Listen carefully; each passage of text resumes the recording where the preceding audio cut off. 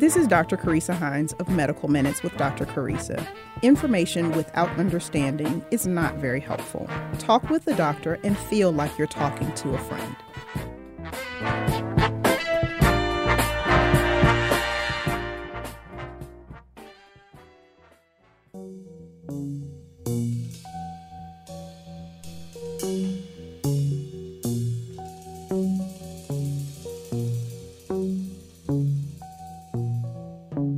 Mary wants to be a superwoman, but is that really in her head? But I just want to live each day to love her for what she is. Mary wants to be another movie star, but is that really in her mind? And all the things she wants to be, she needs to leave behind.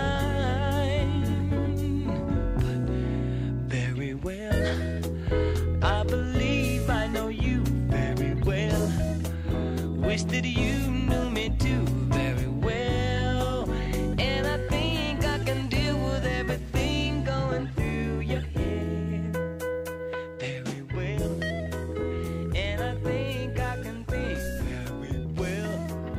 Wish that you knew me too very well. Good morning, good morning, good morning, Atlanta. This is Dr. Carissa Hines, and you are tuned in to Medical Minutes with Dr. Carissa.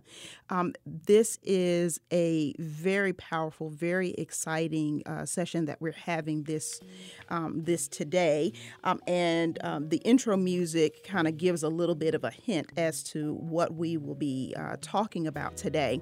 That song was Superwoman by the wonderful, the incomparable Stevie Wonder. And so today we're going to be talking about the narrative of the strong black woman or the superwoman as it applies.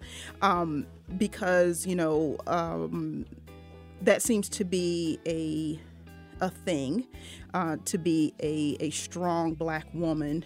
But in many ways that can be damaging.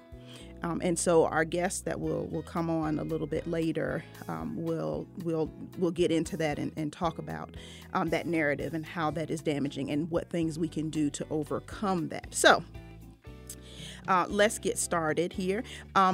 Let me just say before I get into our topic today that I have a little bit of programming note. So last week we had Mr. Brian Ford on with us for our first installment of a monthly segment called Money in Medicine.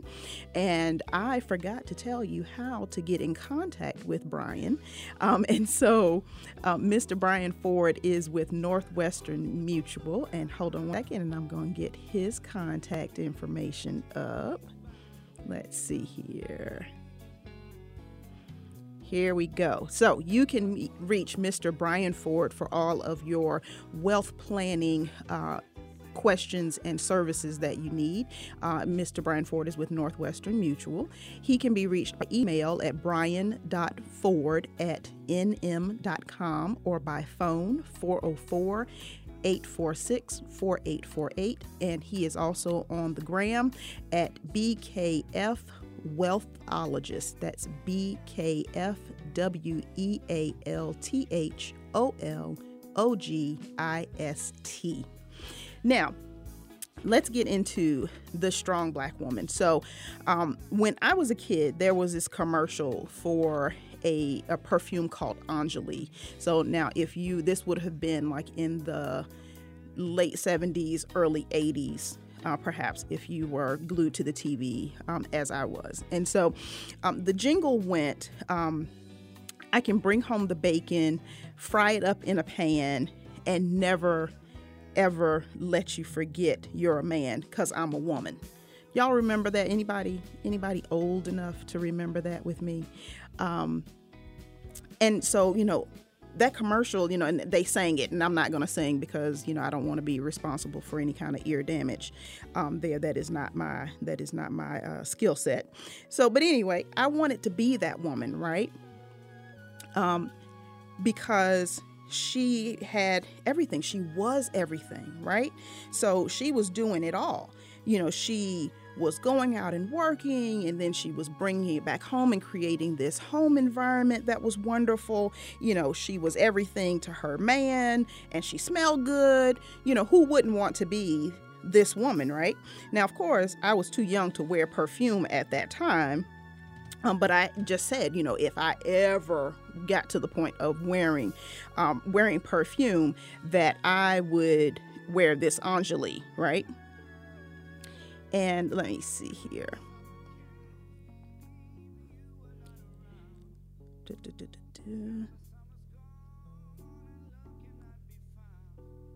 So I would wear this perfume, and I would live the life of this jingle, right? So, growing up in the 80s, it was very much so about women's empowerment. That was the message that was in commercials like this one for Anjali. And that message was that I could have it all, because we were coming, out of the 60s, out of the 70s. Women were leaving their home as domestic homemakers and entering into corporate society. And, climbing those ladders and breaking out of, I guess, the established or the expected role that a woman would have, right? So in that message of I can have it all, I can have a marriage, I can have a family, I can have a rewarding career, I can manage a household, I can have personal pursuits, I can have meaningful friendships, I can travel, I can do all of these things, right? So we were told that we could have it all, but I don't ever remember seeing a commercial or, any kind of reading material or anything that talked about any discussion surrounding the cost of having it all, right? Because yes, you can have it all, and yes, it is not free, right? And so enters Superwoman. We all know at least one woman that we could describe in this way, right? So she's got all of her ish together, always, right? Hair's done, nails done, everything did, right? Like the song.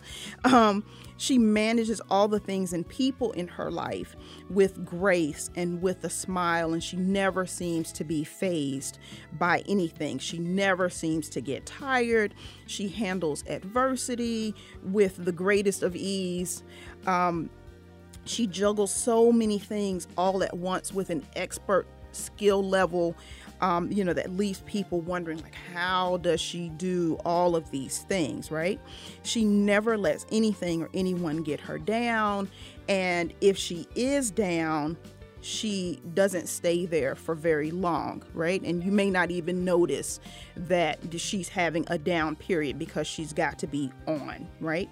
She is never defeated, and she always makes a way out of no way, like we say, right?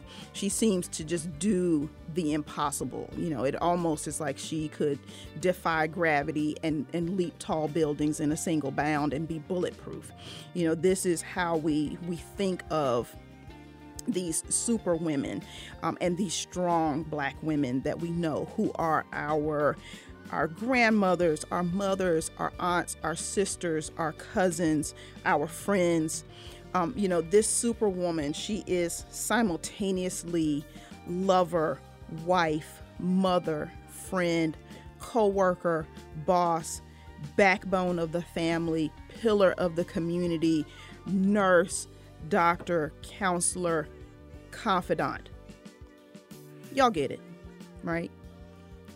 She is everything. She is every woman. And just in reading all of those roles that this Superwoman takes on, I'm exhausted just reading all of that. I need a nap, like right now, seriously. She is the Superwoman. And for African American women, she can be sometimes described as the strong Black woman, right? She is me, I am her, we are tired. My guest today is Dr. Melva Green, and when we come back from the break, we will discuss the ways in which this narrative and imagery and archetype of the superwoman and the strong Black woman and the expectations that come along with that can be harming us. But first, we are going to take a brief commercial break. And when we come back from break, we will have Dr. Green on for this wonderful, engaging, and informative discussion. This is Dr. Carissa Hines. You are on with Medical Minutes with Dr. Carissa, and I will see y'all on the other side of the break.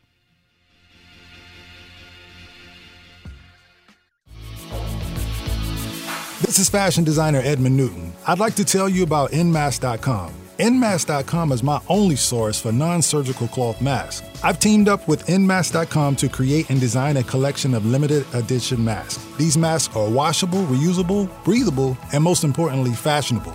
Shop online now at Nmask.com. That's ENMASKS.com for quality masks made in America.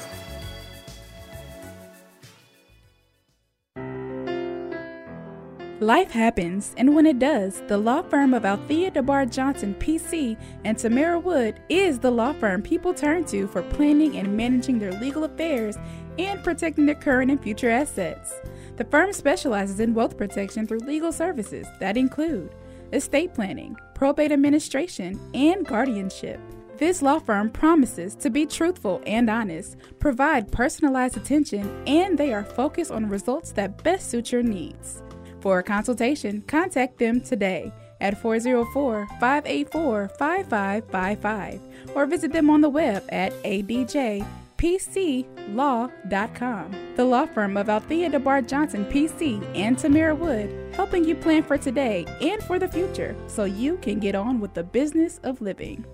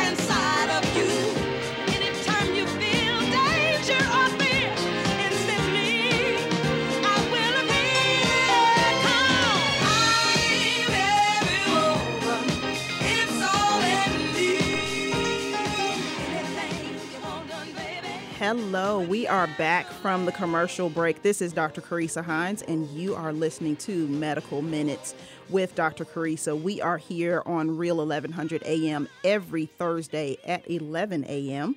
And today it is my pleasure to introduce to you my very good friend, Dr. Melva Green. So I'm going to tell you a little bit, so first of all, I think I have the most fabulous friends because these women and some men too are just doing the most amazing things in just all different areas.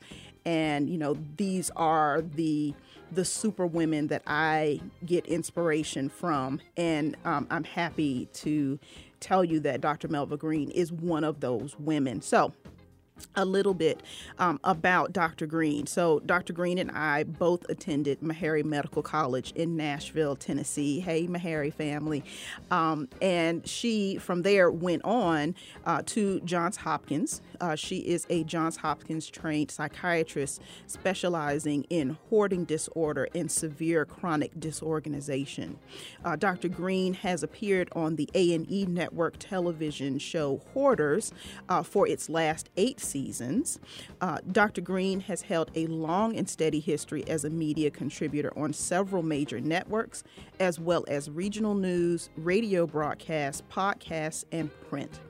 Dr. Green is the co-author of Breathing Room, Open Your Heart by Decluttering Your Home, published by Simon & Schuster, Atria, and shows no signs of letting up in her dedication to educate the community at large on ways to holistically address behavioral health and emotional well-being.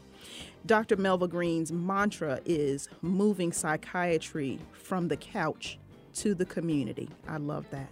And so, listeners, if you would please join me in welcoming my fabulous friend, Dr. Melva Green, to the show. Dr. Green. Friend. Hey, love. How are you?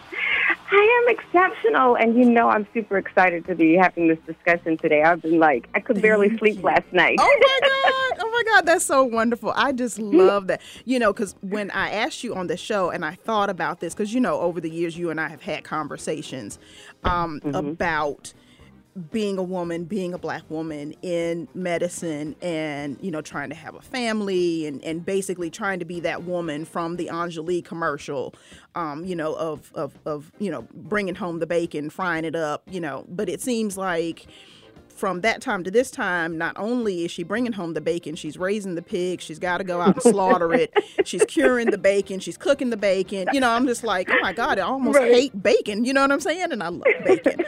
But it's just so much going on. So let's get started with the first question that I sent you is, what gave rise to this strong Black woman archetype?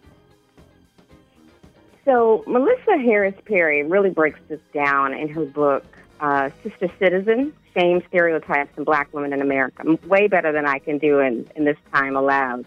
But essentially, this archetype was constructed to counter the tropes like the mammy, the Jezebel, the Sapphire, and just a little bit, the mammy is the asexual grandmother type who takes care of everybody else's children, completely sacrificing. The Jezebel, of course, is the hypersexualized, insatiable Black woman. The Sapphire, we know her more clearly, or we're able to recognize her clearer as the angry Black woman stereotype, the one who emasculates men, who's loud, who ostracizes everyone, right? So this archetype was actually constructed to counter that, right? To create a new narrative.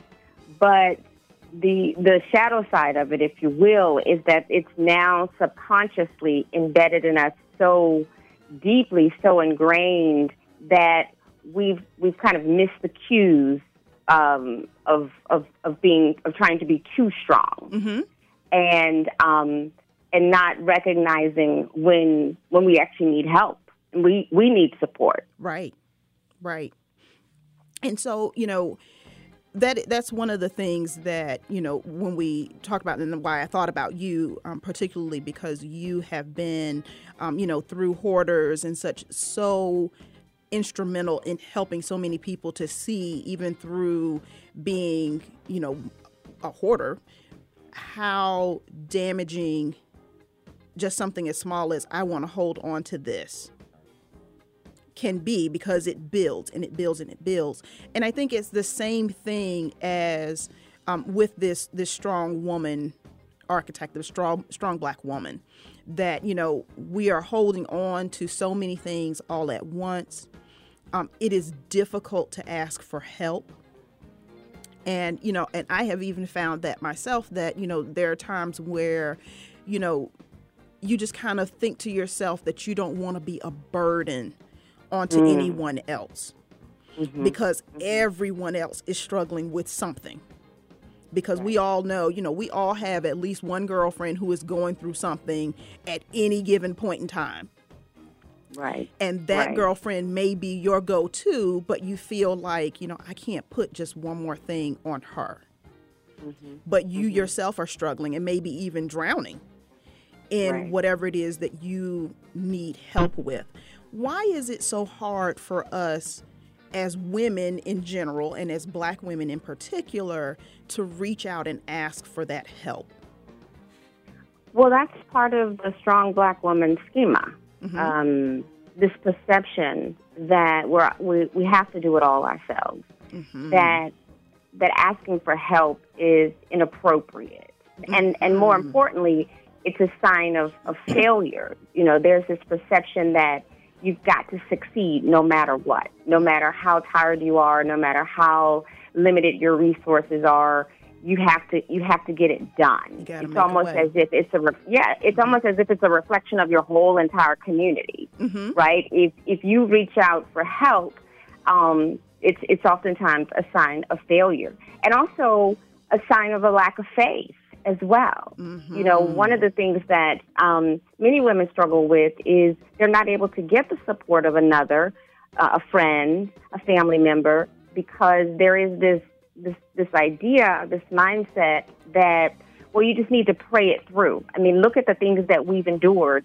We've survived the Middle Passage. We're still here. So whatever you're going through, it can't possibly be that heavy. Can't be as bad as that. With the things that we've endured. Right. So there's an overlooking of the trauma. There's an overlooking or a minimizing of the pain that someone may be experiencing, the emotional pain that they may be experiencing.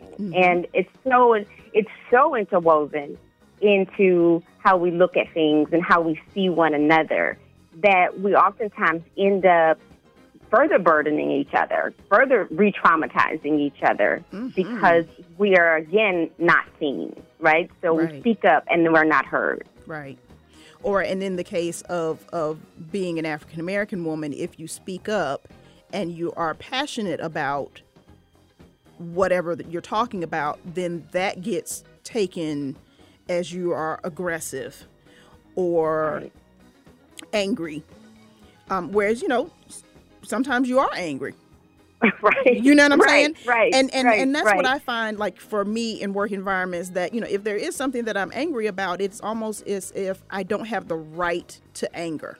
I don't have the right to be angry, to feel angry, to express angry, because I don't want to be perceived as that's all that she is. Now, never mind, I can come to work every other day smiling, but this one day that I'm not smiling, oh my God, you know.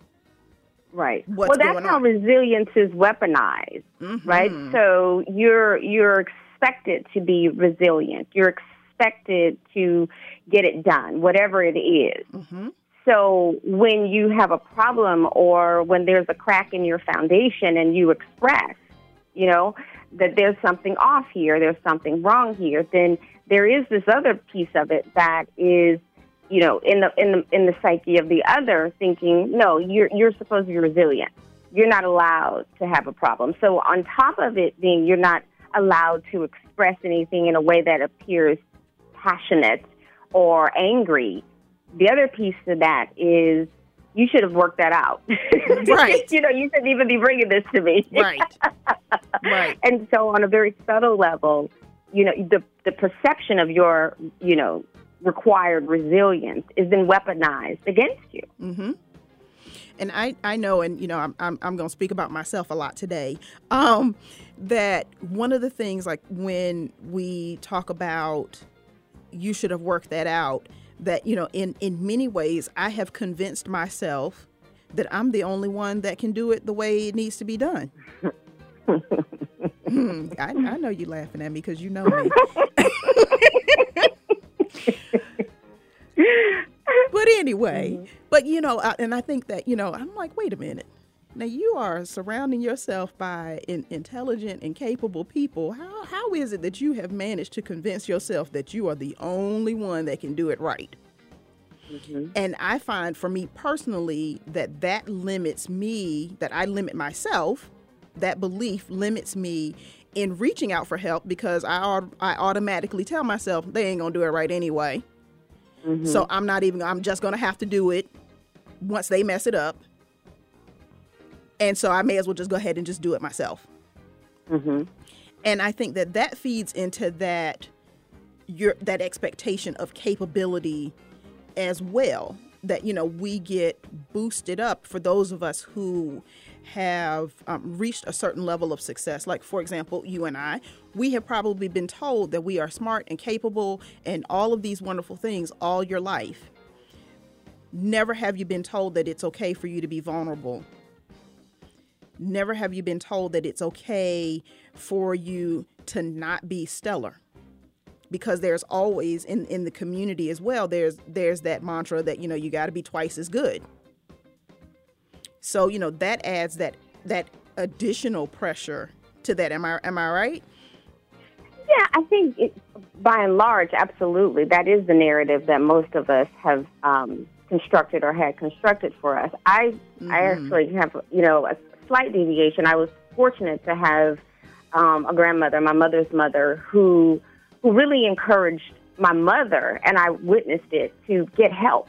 My mother is a pharmacist. She was in pharmacy school when when we were little. Mm-hmm. And my grandmother was like, you need help. You need help with these children. You need help with this laundry. You need help, mm-hmm. And so I think that actually was always a beautiful seed that has continued to be nourished and harvested.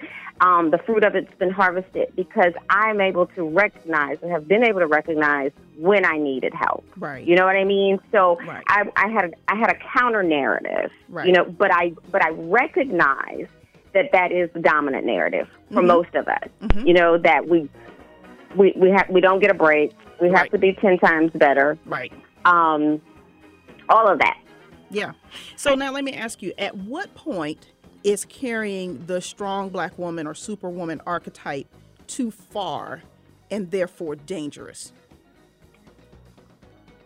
Well, self-betrayal in every form. Mm-hmm. And, one of the major ways in which we self-betray is delaying our own care, our own health care. Mm-hmm. Waiting to go to see the doctor because we're not even paying attention to our own health and well-being. We're so busy taking care of everybody else. Yes. Yes. And so that's the ultimate self-betrayal.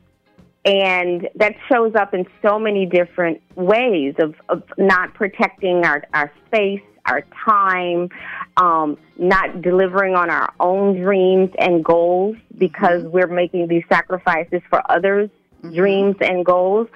All of that is too far. Mm-hmm. All of that takes us down a path that doesn't allow us to actually fulfill our destiny. Our destiny is not to suffer. Right. That's something that I really want to stress because there is this subconscious imprint that says that black women are supposed to suffer, mm-hmm. right? And so that our worth and our value is determined by how we get through that level of suffering or the depths of the suffering. And it doesn't mean that there's not pain or suffering in life. That's part of life. Right. But to be in a chronic state of struggle and suffering, that's not our birthright. That's not our destiny. And that's the narrative that we have to begin to reshape. We have to transmute that. We have to transform that because that's what the strong black woman, the shadow side of the strong black woman looks like. It looks like chronic suffering and usually suffering in silence. Right. Because again, who can you tell? Right. Who can you as the song Escape, who can I run to? Mm-hmm. You remember that? That was a great song. I guess that was a great song. That was a great song. But you see all of these cues and I guess, crying out through song and through other artistic expressions and we just kind of take it as a song and just roll with it. Mm-hmm. When you mention about struggle, we've seen this too about in relationships. That if it's not a struggle, then it's not love. Oh God! You know what I'm saying? Please you've seen this. That. You've seen that. And there are a lot of women out here who are, in these relationships, and it's like, I'm supposed to struggle through some things. Now, of course, life happens, and there are going to be difficulties. As an individual, there are going to be difficulties that you face in a couplehood. But just to kind of go into that as the expectation is where we kind of cheat ourselves in relationships. And I think we cheat ourselves out of the love that we deserve when we are accepting less because this is how it's supposed to be. You know what I mean? Right. And the other piece is that there's oftentimes, part of this strong Black woman schema is the resistance to vulnerability, right? The resistance to surrender in pure femininity. Feminine energy is both tough and warrior like, but it's also flowing and gentle and blooming and blossoming. And oftentimes we don't allow ourselves to experience the other side of it. We don't allow ourselves to actually be vulnerable in our partnerships. We don't allow the partners in our lives to even care for us. Like you said, I can do it better myself, so I'm going to go ahead and do it. I don't know that that's the truth.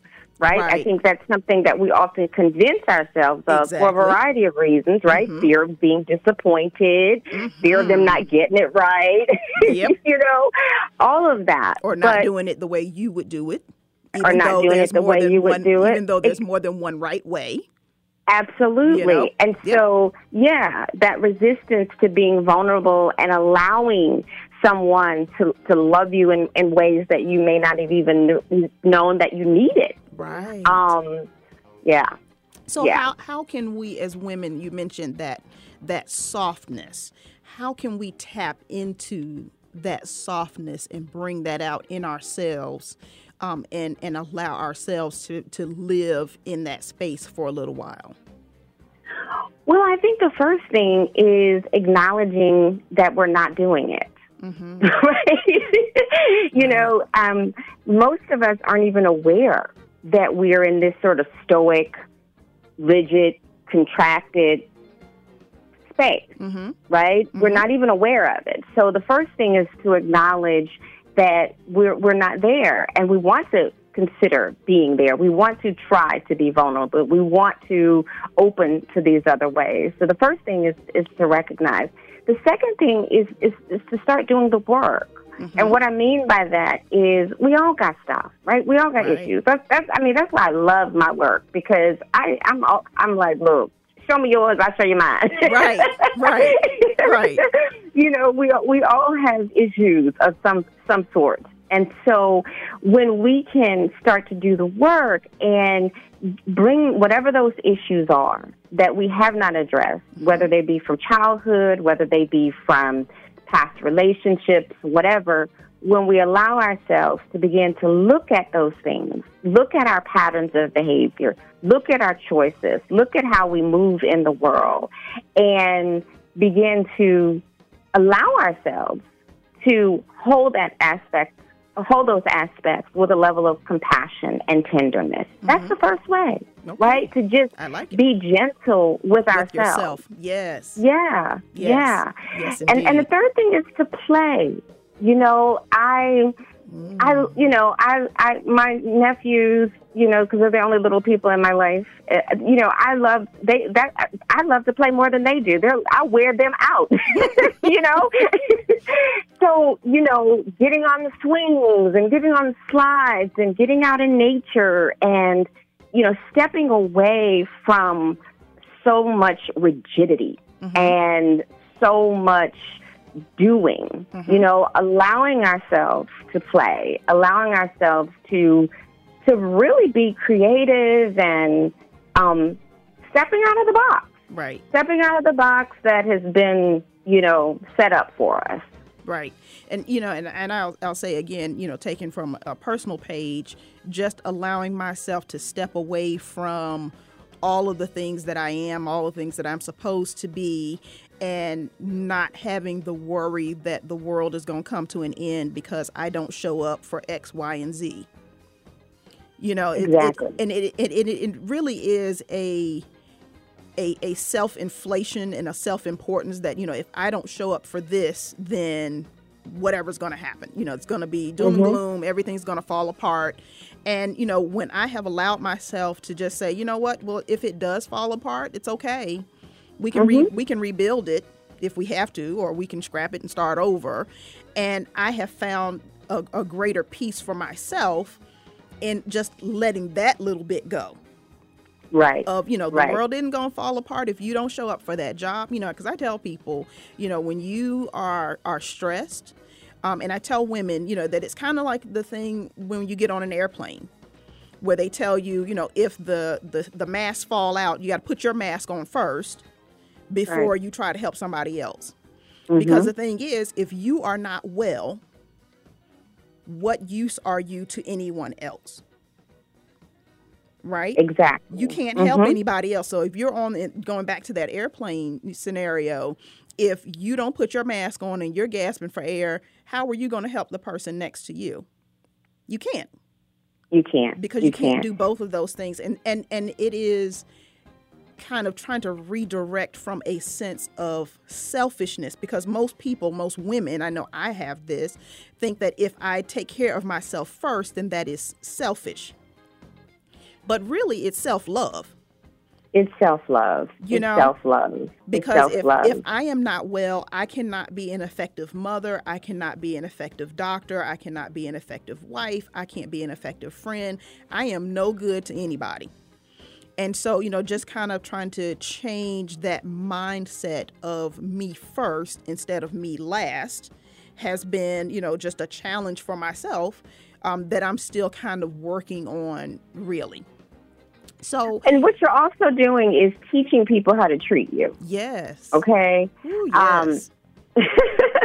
Because that's what, there is this running story that we can carry it all, that we do it all, that we don't need help, that we don't bend, we don't break. And so people treat you that way. Yes. Right? They treat you based on that idea. Projecting. Sure. Right? Sure. Right. So when you shift that, when you decide, no, I'm going to take care of me. No, I'm going to put my own mask on. No, I'm going to reclaim my time. Right. Okay? Right. You are teaching people how to treat you. You are showing by action how you will be treated and how you won't be treated. And why that's so important, not just for teaching others how to treat you, it's important for modeling for your daughter. Right. Okay? Because that's the only way to shift this paradigm is to do something different. If we continue to carry the weight of the world on our shoulders and not ask for help, and we're not vulnerable, we're doing everything all on our own, even though it's weighing us down and making us sick, that's what we're setting our daughters up to do too. Right. Our daughters and sons, actually, but especially our girls. Especially our girls. Okay? Sure. Especially our girls. Sure. And so if we want better for them, we have to be and do better for them. Exactly. So next question, what does burnout look like? Because I know some people are probably living in burnout and they don't even know it because they don't know what it looks like, what it feels like, what it is. Speak to that a little bit for us, Dr. Green. It's so interesting because if you go online and you Google burnout, it'll give you, all of this laundry list of symptoms. But in my experience, in my reality, burnout it looks different in every person, sure, but especially in Black women because of this mindset, right? Because of this idea that we have so much resilience and we're not allowed to falter. But from my experience, what I see mostly is procrastination, a lack of motivation, a lack of direction, we're not so much into saying we feel down, we feel depressed, right? Right. We feel tired. Right. We feel tired, right? And we also have a lot of body aches. Okay, a lot of physical pain because we tend to internalize our emotions, Right. and so it comes out in the physical. So I don't sleep well, or I have headaches, or I have stomach pains, or I have IBS. You know, all of these things are usually a sign of burnout, but because we've internalized it so much. You know what I mean? It may look like a zebra. Right. Right. Right. Right. And so, you know, I generally say to people, you know, are you happy? And if the answer to that is no, right, then, you know, let's look at burnout. Let's look at, you know what I mean? Like, let's look at what's really going on inside, because there's so much oftentimes to unpack. Because like you said, you know, the same way that, you know, my hoarders get, you know, overwhelmed with stuff, we're always emotionally hoarding as well. Ooh, and so there's a whole lot. We're all, yes. In fact, all physical hoarding is emotional hoarding. It's just a physical manifestation, right? Right. And so but most of us are internally hoarding. We're emotionally hoarding. We're hoarding, you know, sad stories, past traumas, distorted ideas, you know, inner conflict. We're hoarding all kinds of emotional turmoil, and it's leading to what is classified as burnout. But it just looks different in each of us. Right. It looks different in each of us. So. Right. Wow. I need to sit with that for a minute. But I'm going to do that. I'm going to do that later. We're going to move on. But no, just emotional hoarding, physical hoarding as emotional hoarding, and being it. I never consider myself an emotional hoarder, but I probably am. You know, because everybody in a life, if you lived and, you know, so if you live long enough, something's going to happen to you. Absolutely. And so, you know, how we go through that emotion, you know, like I give an example. So my daughter was sick in the earlier part of this year, you know, hospitalized long time and, you know, surgery and all of that. And, you know, people would ask me, you know, how are you doing? And I would tell them, you know what, after I get through this, I'm going to go somewhere and have the nervous breakdown that I deserve. But right now, I just got to get through this. Right. And so I imagine, you know, the emotional hoard that experience gave me, right? And then moving forward, I will probably just move right on to the next thing and right on to the next thing and right on to the next thing, and not really take the time to sit and unpack that experience. Right. And, you know, and I think that a lot of people are probably just going from one experience and one trauma to the next, to the next, to the next, to the next. And the next thing you know, you're sitting in burnout, or you're sitting in a house full of stuff that has no value and no use, you know, and you're on the show. You know what I'm saying? Right. Right. Yeah. I mean, that's ultimately the path, right? Yep. So it's ignored. It's not attended to. It's pushed through, or we think we're pushing through, until you get to the point where you're on the brink of a nervous breakdown. Right. Right. And nobody's noticed. No one has noticed. No one has noticed until it's all out in the open in an ugly way. Until it's all out in the open, and you know, and then you can start the process of processing each of these issues, each of these items that you've held on to. Right. So next question. How can I help a friend who may not recognize or acknowledge that this is happening to her? You know, I tend to operate more from asking people what is it that they desire, right? Because we oftentimes know what we don't want, Mm-hmm. but rarely do we know what we do want. Mm-hmm. Right? And so when we start to discuss what we want, what we desire, then we're able to recognize, I got all this stuff that I don't even want. That's in the way. I got all that's in the way, right? Mm-hmm. I have all of these projects. I have all of these commitments. I have all of this stuff pulling on me. And so oftentimes we're not able to recognize where all the energy leaks are Right. until we start to look at what is it that I desire. Right. You know, when we make what's unconscious conscious. Yes. So the best way to help someone, to help a friend, is to help them see what it is that they really want, because that will then allow them to see what it is that they have in their lives that they actually don't care about and actually don't value. And that's good advice for helping yourself as well. Mm-hmm. Absolutely, absolutely. Because what you don't want to ever do is you don't want to tell somebody, look, you got a problem. This is wrong with you. Molly, you in danger, You know, girl. that's Right. not very effective. You know? Right.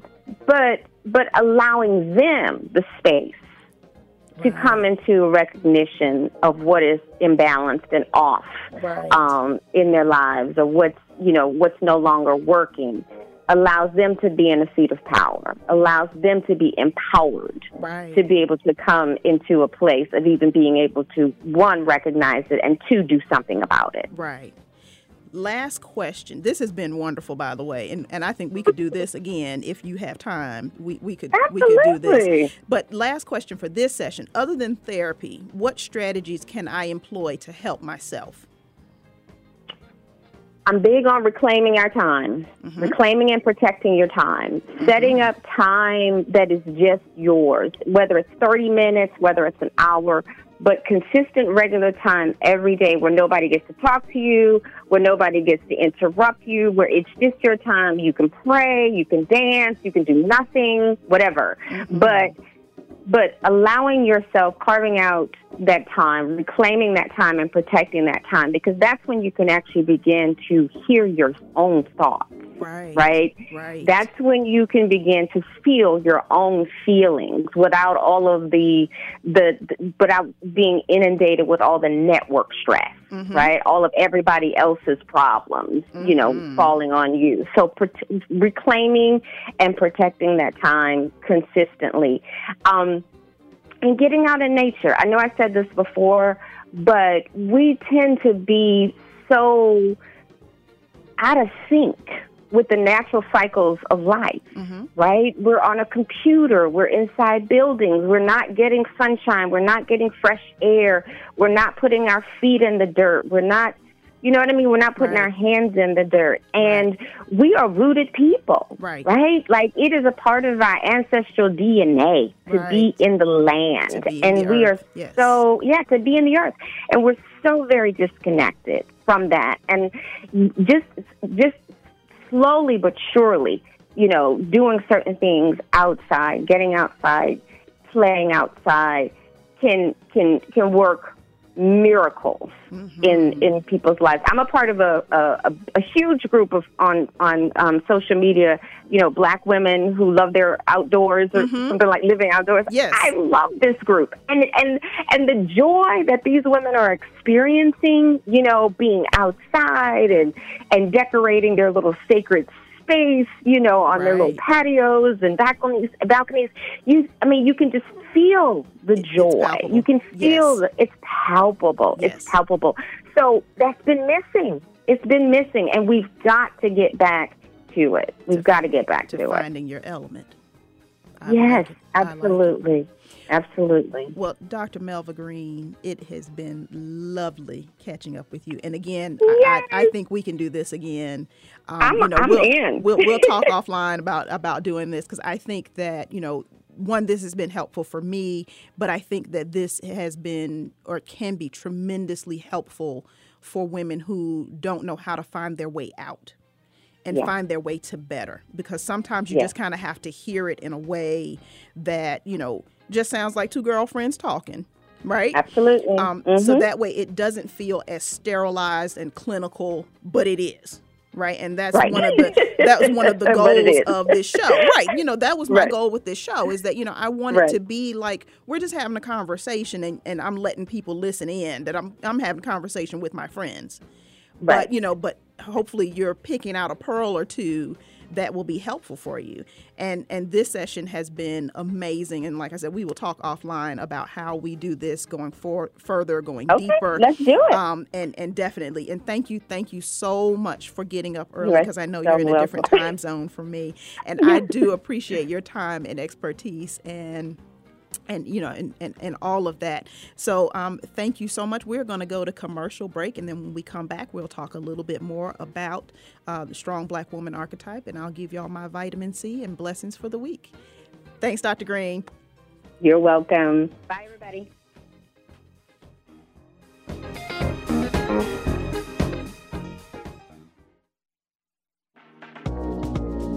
Rejuvenation for youthfulness and beauty is trending worldwide. People are getting laser hair removal, Botox, dermal fillers, skin brightening, tightening, lifting, and reshaping. Smartplex ATL, a comprehensive medical spa located in East Cobb, 4799 Old Town Parkway.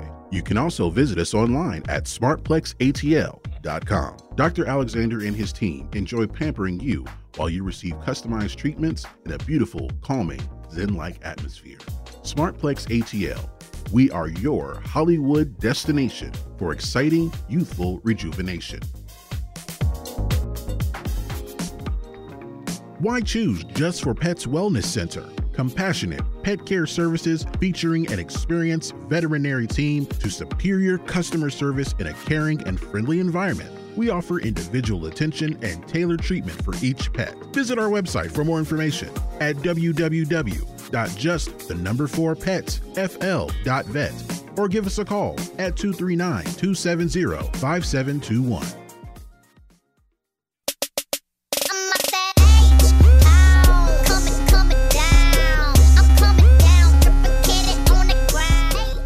And we are back. This is Dr. Carissa, and you are listening to Medical Minutes with Dr. Carissa. I had to have a little moment with Queen Bee. I love that song, Flawless, because yes, I am. Yes, you are. And we just had a phenomenal session with Dr. Melva Green talking about the strong Black woman / superwoman archetype and how that damages our mental health. So just going a little bit further, studies have shown that the pressure to live up to that archetype, that narrative of the strong Black woman, the superwoman, can be isolating and can lead to depression. The ideal of quote unquote being naturally strong and self-sacrificing can lead to a higher risk of mental illness, as attempting to embody this role is simultaneously aspirational and overwhelming for some. So there was a study in 2018, and the big title is Underneath the Mask of the Strong Black Woman, and it is co-authored by Jasmine Abrams, Ashley Hill, and Morgan Maxwell out of the University of Maryland. And it cited how African American women, they cited how being strong helped the ancestors to survive slavery, and all of that has come afterwards, civil rights and Jim Crow and all of this, and women's empowerment. And the women studied in this paper also mentioned that there was an expectation of self-reliance, independence, and being overworked in the self-sacrificing service of others. The participants agreed in this study that the statement about being a strong Black woman went hand in hand with also self-silencing statements. For example, holding in anger, pretending to be happy, or quote unquote okay when you are not okay. And that self-silence, more often than not, was the path from strength to mental illness, most notably depression. in the community, the stigma of mental illness also leads many people to not seek help, be that men, women, children, all ethnicities. And the barriers to medical health care are the same for mental health care, particularly in communities of color. There are lacks of access to services. There is a lack of availability of services. There are social issues. And then there's also a lack of culturally competent care because, of course, within every community, there are different stressors that manifest themselves in the same way. So let's talk about numbers a little bit. I'm a numbers girl. So here we are. 7.5 million African Americans have a diagnosed mental illness. And in 2009, a study by De Silva, DeCrane, and Spielberger, noted that in a 1990 poll, so we're going back, 30 years, that 63% of African Americans believed that depression was a personal weakness, and only 30% believed that depression was a health problem. That probably is hopefully a little bit better, but is still a pervasive thought within the community. So what can we do? Of course, there is one resource that I've looked into, the National Alliance on Mental Illness, and they can be found at www.nami.org. And this website, I went on it. You can look at things based upon your ethnicity as well, because again, culturally competent care in mental health is just as important as it is in physical health, right? So do go to that site. And, they have community resources and how you can connect to therapy and so on and so forth. Great site. And, of course, on our Facebook page, I will post a link to that site as well. The Facebook page is Medical Minutes with Dr. Carissa. Go ahead, sign up, and, you'll be able to see replays of all the videos of all old shows, any articles, and, that kind of thing that I post. So now, getting into our vitamin C. This week's vitamin C is about grace. So James Carville is quoted as saying, "The only person that ever stumbles is a guy moving forward. You don't stumble backwards. You stumble forward, and you never stumble when you're stationary. So don't worry about stumbling. Keep pushing forward." I'm a big proponent, that's the end of the quote. This is me talking here. I'm a big proponent of self-care, but what I have learned is that self-care is more than mani-pedis and spa days and finding time for quiet reading, although all of those things are enjoyable and important as well. The greatest gift that we can give ourselves, especially women, is grace. Oftentimes we are our own worst and harshest critic. And the advice that I would give to my younger self is to be kind to yourself. You are enough. You are doing your best. And when you are not, you are doing what you can with what you have in the time that you are given. And that is enough. Have a blessed week. Again, thank you so much for joining me this week. We will be back next Thursday, God willing, at 11 a.m. on real1100.com. I am Dr. Carissa, and you are listening to Medical Minutes with Dr. Carissa. Have a great week, everybody.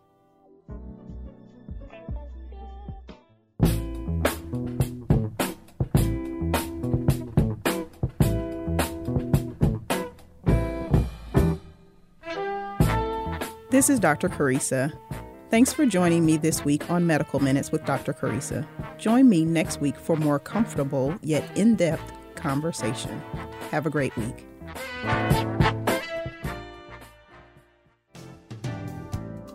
Thank you for listening to another Old Fashioned Health Network show on the Real 1100.